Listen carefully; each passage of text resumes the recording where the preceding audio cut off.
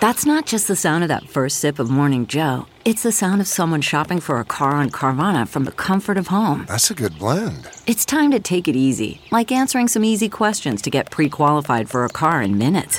Talk about starting the morning right. Just like customizing your terms so your car fits your budget. Visit Carvana.com or download the app to experience car shopping the way it should be. Convenient, comfortable.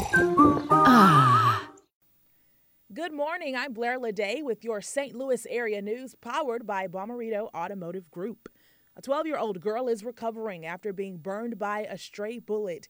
It went through her family's home, barely missing them inside.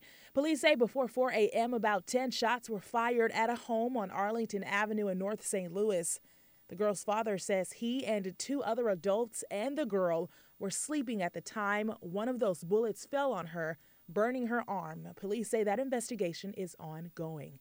Happening tonight, Ballpark Village will be packed with fans again for Game 2 of the NLCS. Fans kept a positive attitude for most of last night's game, but ultimately left disappointed. The Cardinals now hoping to fly high after falling to the Nationals last night.